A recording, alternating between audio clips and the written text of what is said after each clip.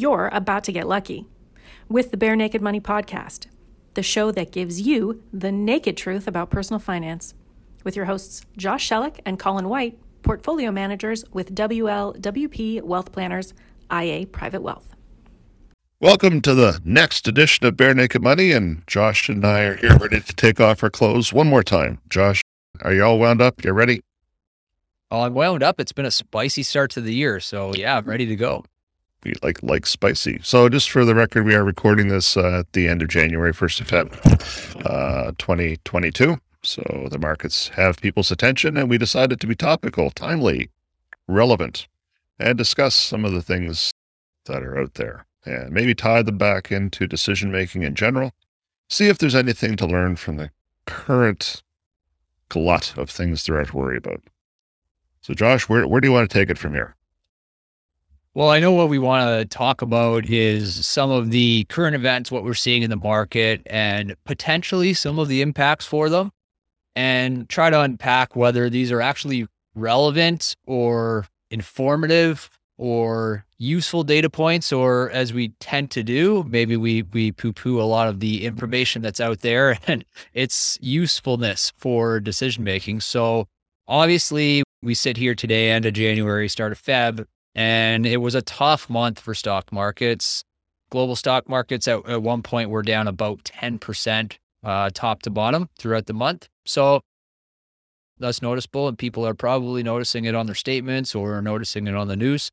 And so what are the reasons, or some of the perceived reasons, for this downturn? Well, I think first and foremost, it comes down to an interest rate story. Do you think that's the most front of mind for people? Well, I guess it depends on the day, because you're seeing some pretty spectacular headlines come out of Russia and the European situation, specifically Ukraine, and everybody's trying to figure out what's going to happen there. So I think there's a couple of things that have caught people's attention now. Drawing the line from interest rates or bank policy or threat of war to market moves is difficult, and best done by historians at some point way in the future. But I think those are the kinds of things that people are reading about.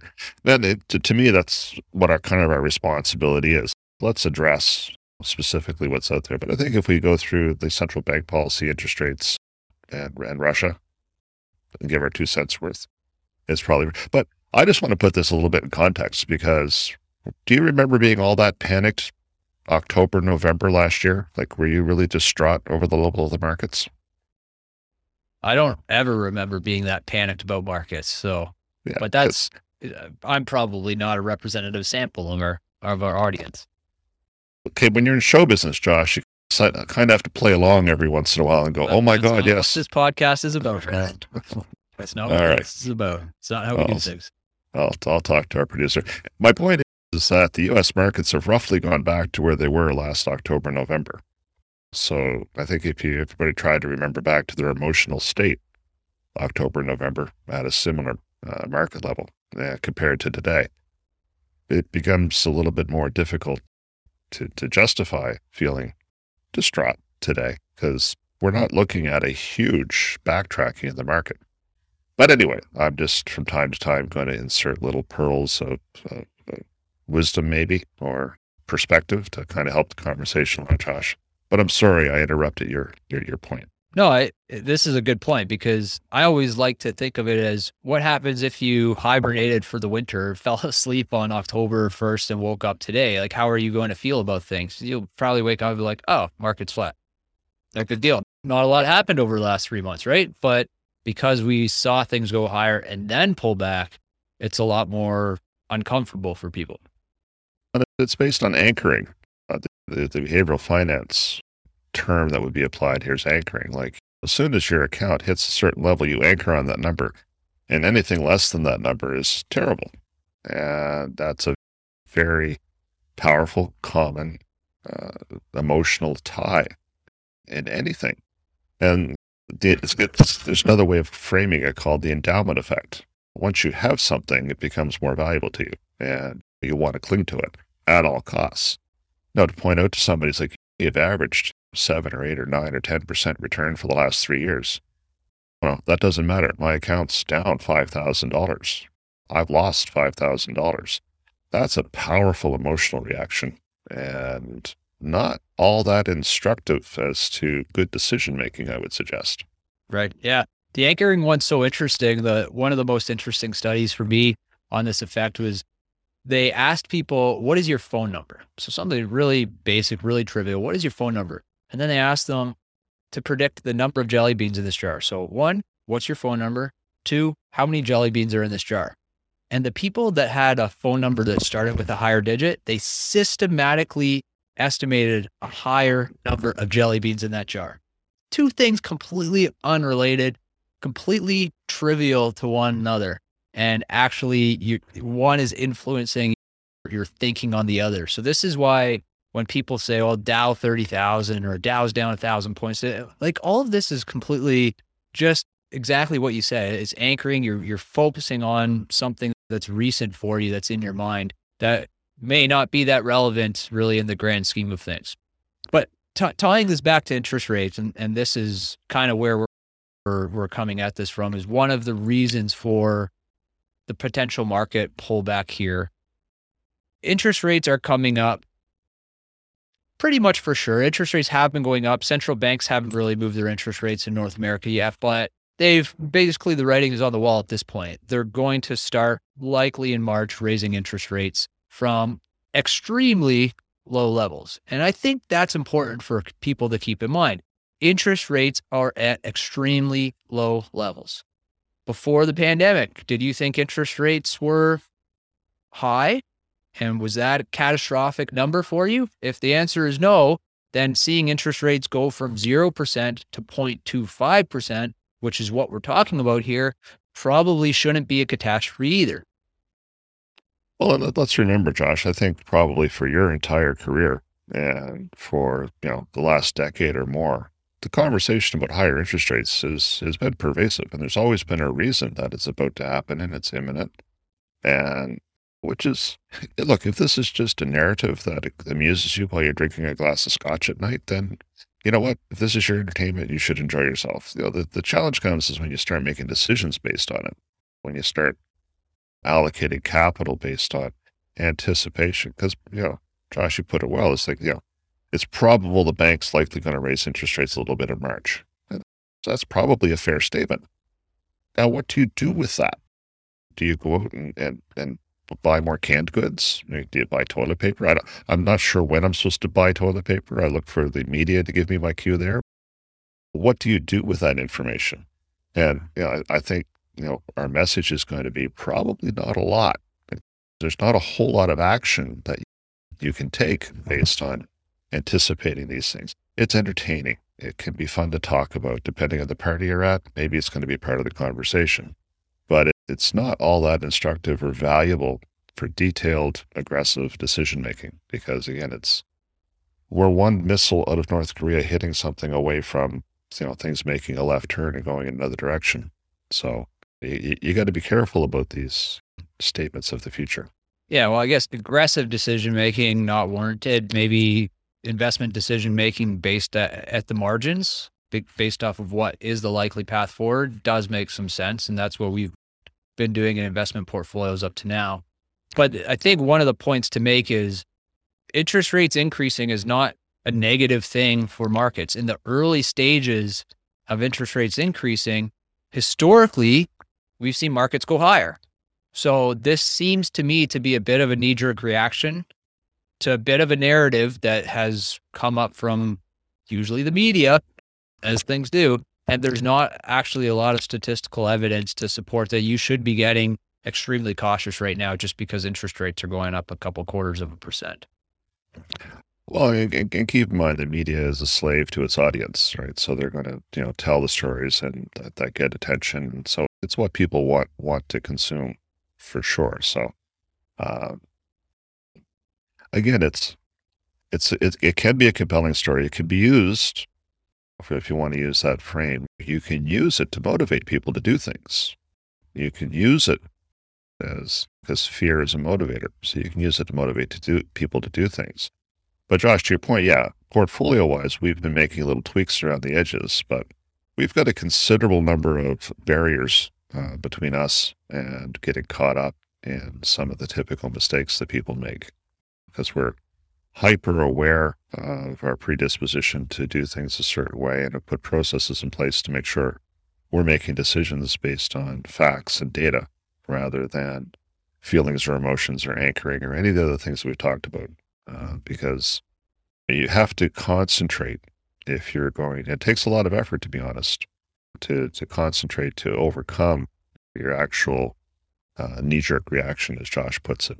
Look, when I go do groceries, the box that's at eye level that catches my eye, if it's a new brand of spaghetti, that's going to make it into my cart. No, I'm not going to do a detailed calculation on its cost per gram or its nutritional content or something, because you know what? At the end of the day, I'm just buying spaghetti. I'm not going to put much effort into it. So there's all kinds of ways in our life that, these little mental shortcuts are a necessity. I've made all the decisions I'm going to make in my day. I'm not going to get that wound up in what kind of spaghetti I'm going to buy. And at the end of the day, you could argue that my life is no worse off for not having optimized my spaghetti purchase decision. Are you saying it's not normal to do a cost per gram calculation at the grocery store? All right, Josh, I wasn't looking directly at you when I said that, but not everybody has the mental capacity you do to do the number of calculations that you do. So I'm saying it's okay if you don't pay attention to things. In the financial world, the cost is huge, or can be huge, if you fall prey to these little mental shortcuts. And for the love of God, Josh, give me a break. Let me buy my spaghetti. So if you're not making a knee-jerk reaction on interest rates, Colin, surely you must be making a knee-jerk reaction on Ukraine, Russia, right? Oh man. I remember back, and this is back in one of the previous wars, when George Bush, or one of the U.S. presidents, said, we're going to stay in the Balkans until we achieve a sustainable peace. It's like, holy crap, you just sentenced those people to death. I mean, there's been more fights in that region through history and more persistent strife, and you're going to try to tell me that you're going to understand the nuance of the outcome here and then have something you can make a decision on. It's like, holy crow. I have like an absolute quarter-inch deep understanding. I know enough to know that's a complete mess from a geopolitical standpoint. And there is no clear path forward. They're talking about oil supply. Well, Saudi Arabia sitting off to one side going, well, we could turn on the tap. I mean, you have all of these decisions that can get made that could dramatically move the markets one way or the other. Like this could all be posturing. There could be an agreement signed tomorrow and this all goes away. Or somebody could detonate a thermonuclear device, or there could be a cyber hack that takes down all the hydroelectric power in the Midwest. I mean, sure. So what does Ukraine mean to you, Josh? Do you think there's anything here worth making decisions on? Maybe not. I guess to make decisions on, the answer is no, because it's too hard to know in advance what is going to happen and what that actually means. Like you said, maybe Russia invades and oil exports from Russia dry up. And I think oil exports from Russia are around 11% of the world's total oil exports. So a noticeable material amount for sure. But what happens if OPEC automatically turns around and turns on the taps? Because they can certainly do that. They have capacity. Does that mean that the oil price is going up or down or staying somewhere in between? You don't know. So there's just too many variables to predict that. I think, well, we talk about hindsight bias a lot, and the idea that at some point you think that you knew exactly what was going to happen, just like we knew that Trump was going to be elected in hindsight, and we knew that the Brexit was going to happen in hindsight. And if we go back and actually look at things before that, we didn't actually know what was going to happen. We were actually surprised. And that doesn't mean that there wasn't a chance of it happening. There certainly was, but it was a bit of a surprise. So to sit here today and say we know what's going to happen, no, we don't. We're probably going to sit here a year from now and say, oh yeah, that was completely obvious in hindsight, but it wasn't. And we can go back to this podcast as reference. So what does it actually mean if Russia invades? Well, it probably does mean a little bit of market turmoil in some areas of the market. Is that a good thing or a bad thing? Don't really know. Is it a short-term or long-term thing? Hard to say. So that's why you're hinting at not really making any knee-jerk reactions. I think the information that we do look at, probably energy markets are going to be a little bit disrupted. For us in North America, how much does that matter? We don't really import any oil from Russia. We don't import any natural gas from Russia. Does it have spillover effects to the rest of the world? Europe specifically, probably, because that's a pretty significant importer of European oil and natural gas. So many variables. And I think with geopolitics, generally our opinion is do not make any investment decisions based off of geopolitics because one, it's impossible to predict what's actually going to happen. And two, it's impossible to predict if it does happen, even if you knew in advance exactly what was going to happen, what impact is that going to have on the markets? Who knows? Yeah. And don't get caught up in the anticipation. But look, if your time horizon is 7, 8, 9, 10 years, this is noise. And again, because the market has moved enough in the month of January, we have had a spattering of phone calls or conversations with clients. Some of them are newer clients, haven't worked with us for a while, or their own situation. There's a lot of anxiety over other things, and they're concerned with what's going on. So it's like, oh my God, this is terrible. It's like, what do you mean? It's like, well, my account's down. Are you going to retire this year? No, like I'm going to retire 10 years from now. It's like, okay, so they'll walk me through. Well, if my account keeps going like this, it's going to go to zero. That's not the way it works. Your account's not going to go to zero. It's like, well, I have this money. I'd like to make my RSP contribution, but I don't want to do it while things are down. It's like, pardon? It's like, yeah, well, yeah, things are down. I don't want to put any money in. I want to wait for it to go back up.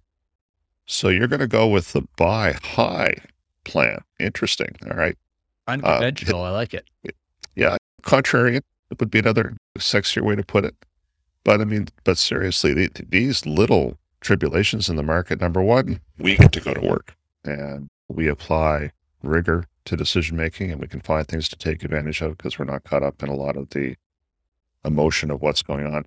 Number two, if you've been slow to put some money to work, put it in. Now, this isn't market timing. This is just, today was better than it's been since last October. But to you market timers out there, the market's only gone back to where it was last October. Like, it's not like if you've been sitting on cash for 2 years, you need the market to fall a lot more before it goes back to where it makes sense for you to put your money in. Just say it. I'm not calling you wrong. I'll let you do your own math, but I'm just saying. Yeah. So moving right along, Colin, the next, I think, common argument that markets have fallen here and reasons why is the valuations of stocks are high. What do you think? Well, again, it's in context.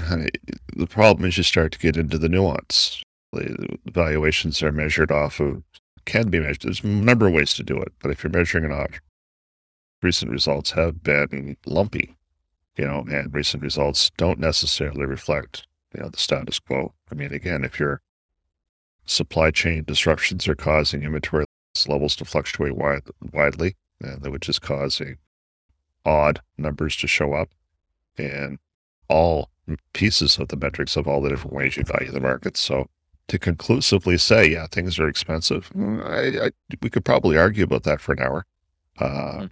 But is it cheap? No. But just because it's expensive, does it mean that you shouldn't invest? I guess I'll put that back to you, Josh. Just because the markets seem expensive, should you not invest in the markets? Yeah, well, valuations of stocks specifically have been above average for the better part of 20 years. So if you thought that you shouldn't invest when valuations were stretched or a little bit above average historically, and when we say average, we're talking about history going back 50 to 100 years.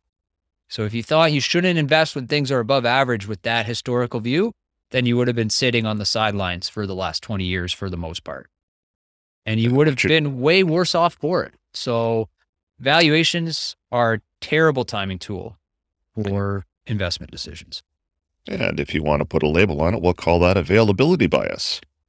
people tend to make decisions on what's available to them. So you read an article talking about how expensive the stock market is. That information is available. It's recent. Seems compelling. I want to use it to make a decision. So again, it's the whole, people have a limited amount of brain power to make decisions, and these are some of the shortcuts that get taken. And listen, it is a wonderful debate topic. This is something you could run a university course on, all the different ways to value the stock market, individual companies, historic ranges, things that have influenced historic ranges, changing an accounting policy that has led to different numbers. There's all kinds of nuance to get in, and there can be some stuff to learn deep in the weeds. But to just with a big brush say, you know what, things are expensive, so I'm not going to invest, that's not likely going to do you any good. Yeah. And investing to me is always a relative decision.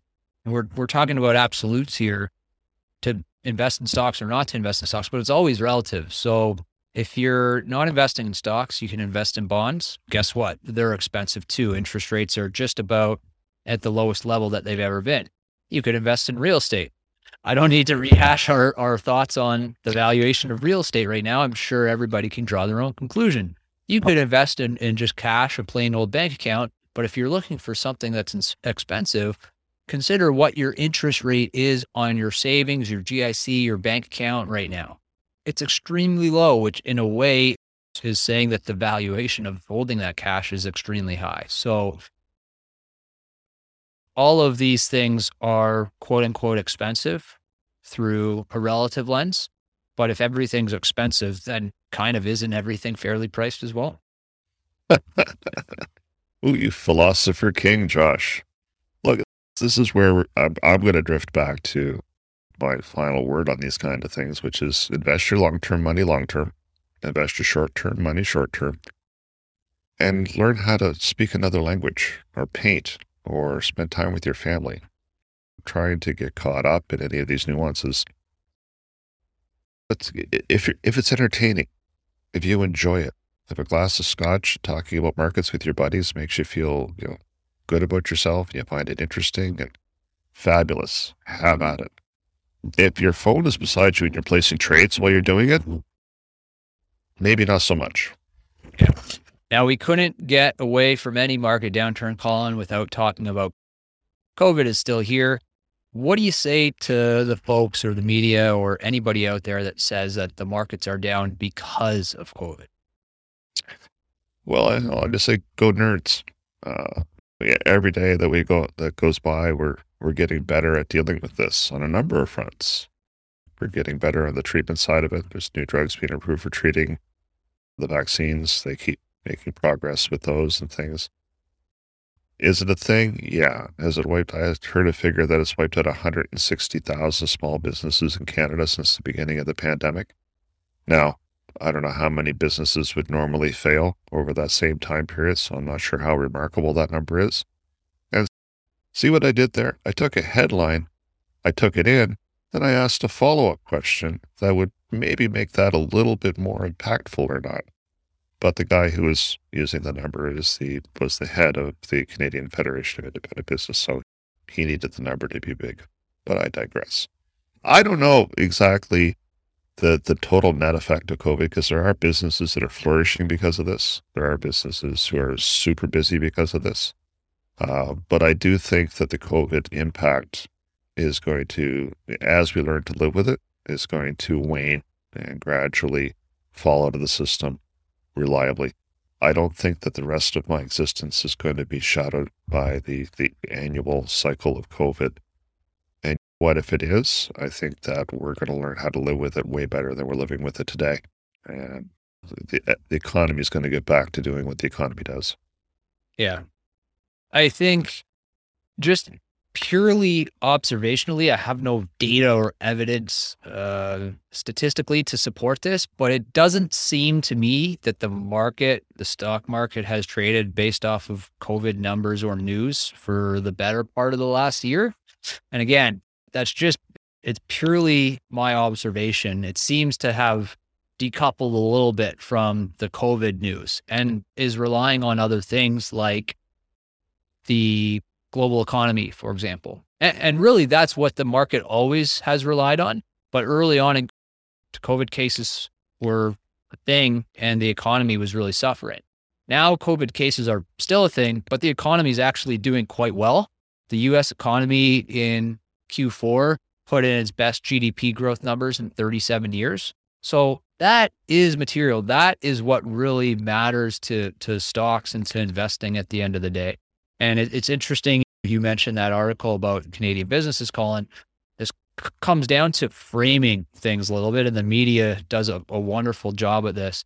And there is another behavioral bias called framing bias. And the way that an argument is posed to you or a question is posed to you can actually really frame how you respond or answer to that question. And a great example is also from the medical field. And if a doctor is to ask a patient about an elective surgery and say, hey, do you want to do the surgery? There's a 90% success rate. The patient is much more likely to elect to go forward with that than if the doctor says, hey, do you want to go forward with the surgery? There's a 10% failure rate.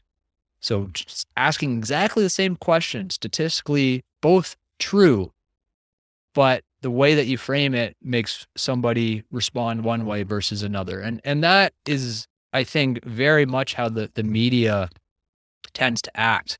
And it can influence your mood and your decision-making. So it's something to be aware of. Yeah, the example I heard is, I think it was probably the same book because we do a lot of the same reading, was you have a 50% chance of survival or a 50% chance of dying. Those invoke two very different emotions, and lead to predictably different decision making. But Josh, you're being too modest. You are probably one of the best read guys I hang out with, and I hang out with some good geeks. And if you haven't really noticed a correlation between the COVID numbers and the markets over the last little while, I'm willing to bet I can't even bet my house anymore. Can't bet my kids. I'm willing to bet all the money in my jeans that there's probably not a statistical correlation there that's discernible. And why can't you bet your kids? Because they don't live at home anymore, so I guess I've given up ownership a little bit. So, okay. Well, it's good to know you owned them before. Well, possession's 9/10 of the law. Fair enough. So I guess if I were to wrap up, yes, markets are down. Yes, it's noticeable. Yes, it's a fairly big dip. This type of thing happens roughly every 2 out of every 3 years. So is it shocking? No. Will it happen again? Yes. Do we try to ascribe a whole bunch of different reasons to it? Absolutely. We try our best to ascribe a whole bunch of different reasons to it. Most of this is noise. Focus on a process, focus on discipline, focus on your goals, focus on the long term, and you will be successful.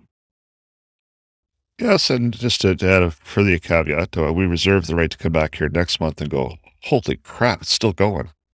That's within the realm of possibility as well. It's funny. We always walk the line between trying not to be glib about things because people have very serious emotional reactions to these things, and we have to be somewhat empathetic for sure. But at the end of the day, you have us in your world to do math. And we feel that's what we're trying to bring forward, is this is what the math is telling us, and try to take emotion out of the equation. So, yeah. But we could be back here next month going, holy crap. That may happen. Nowhere in this podcast did we predict what's going to happen over the next 1 month in the markets. I say that with conviction. Nowhere in there, you can go back and listen to the tapes. Nowhere in there did we say that.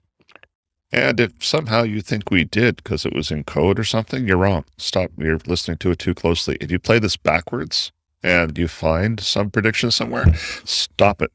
Again, go learn a language, learn how to paint, do something else. You got to stop spending time on this. But that would be cool. So let us know, because I think we said something backwards.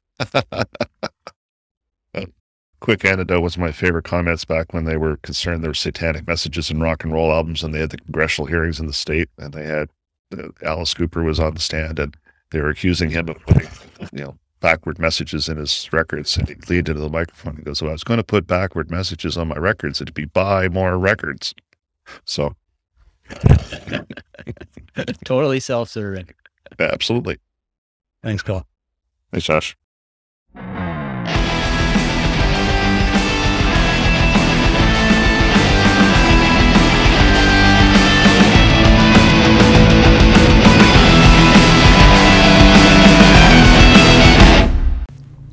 This information has been prepared by White LeBlanc Wealth Planners, who is a portfolio manager for IA Private Wealth. Opinions expressed in this podcast are those of the portfolio manager only and do not necessarily reflect those of IA Private Wealth Inc. IA Private Wealth Inc. is a member of the Canadian Investor Protection Fund and the Investment Industry Regulatory Organization of Canada. IA Private Wealth is a trademark and business name under which IA Private Wealth Inc. operates. We've noticed something. It seems there are a lot of people who would rather try to figure out their lives with an online calculator than air your finances to a human. Stop doing that. You need to talk to someone who can help direct you, tell you where to start with what you've got to make the biggest impact on your future. You can't figure that out at doihaveenoughcash.com, but you can figure it out by chatting with us. Call us. It'll be okay. You'll see.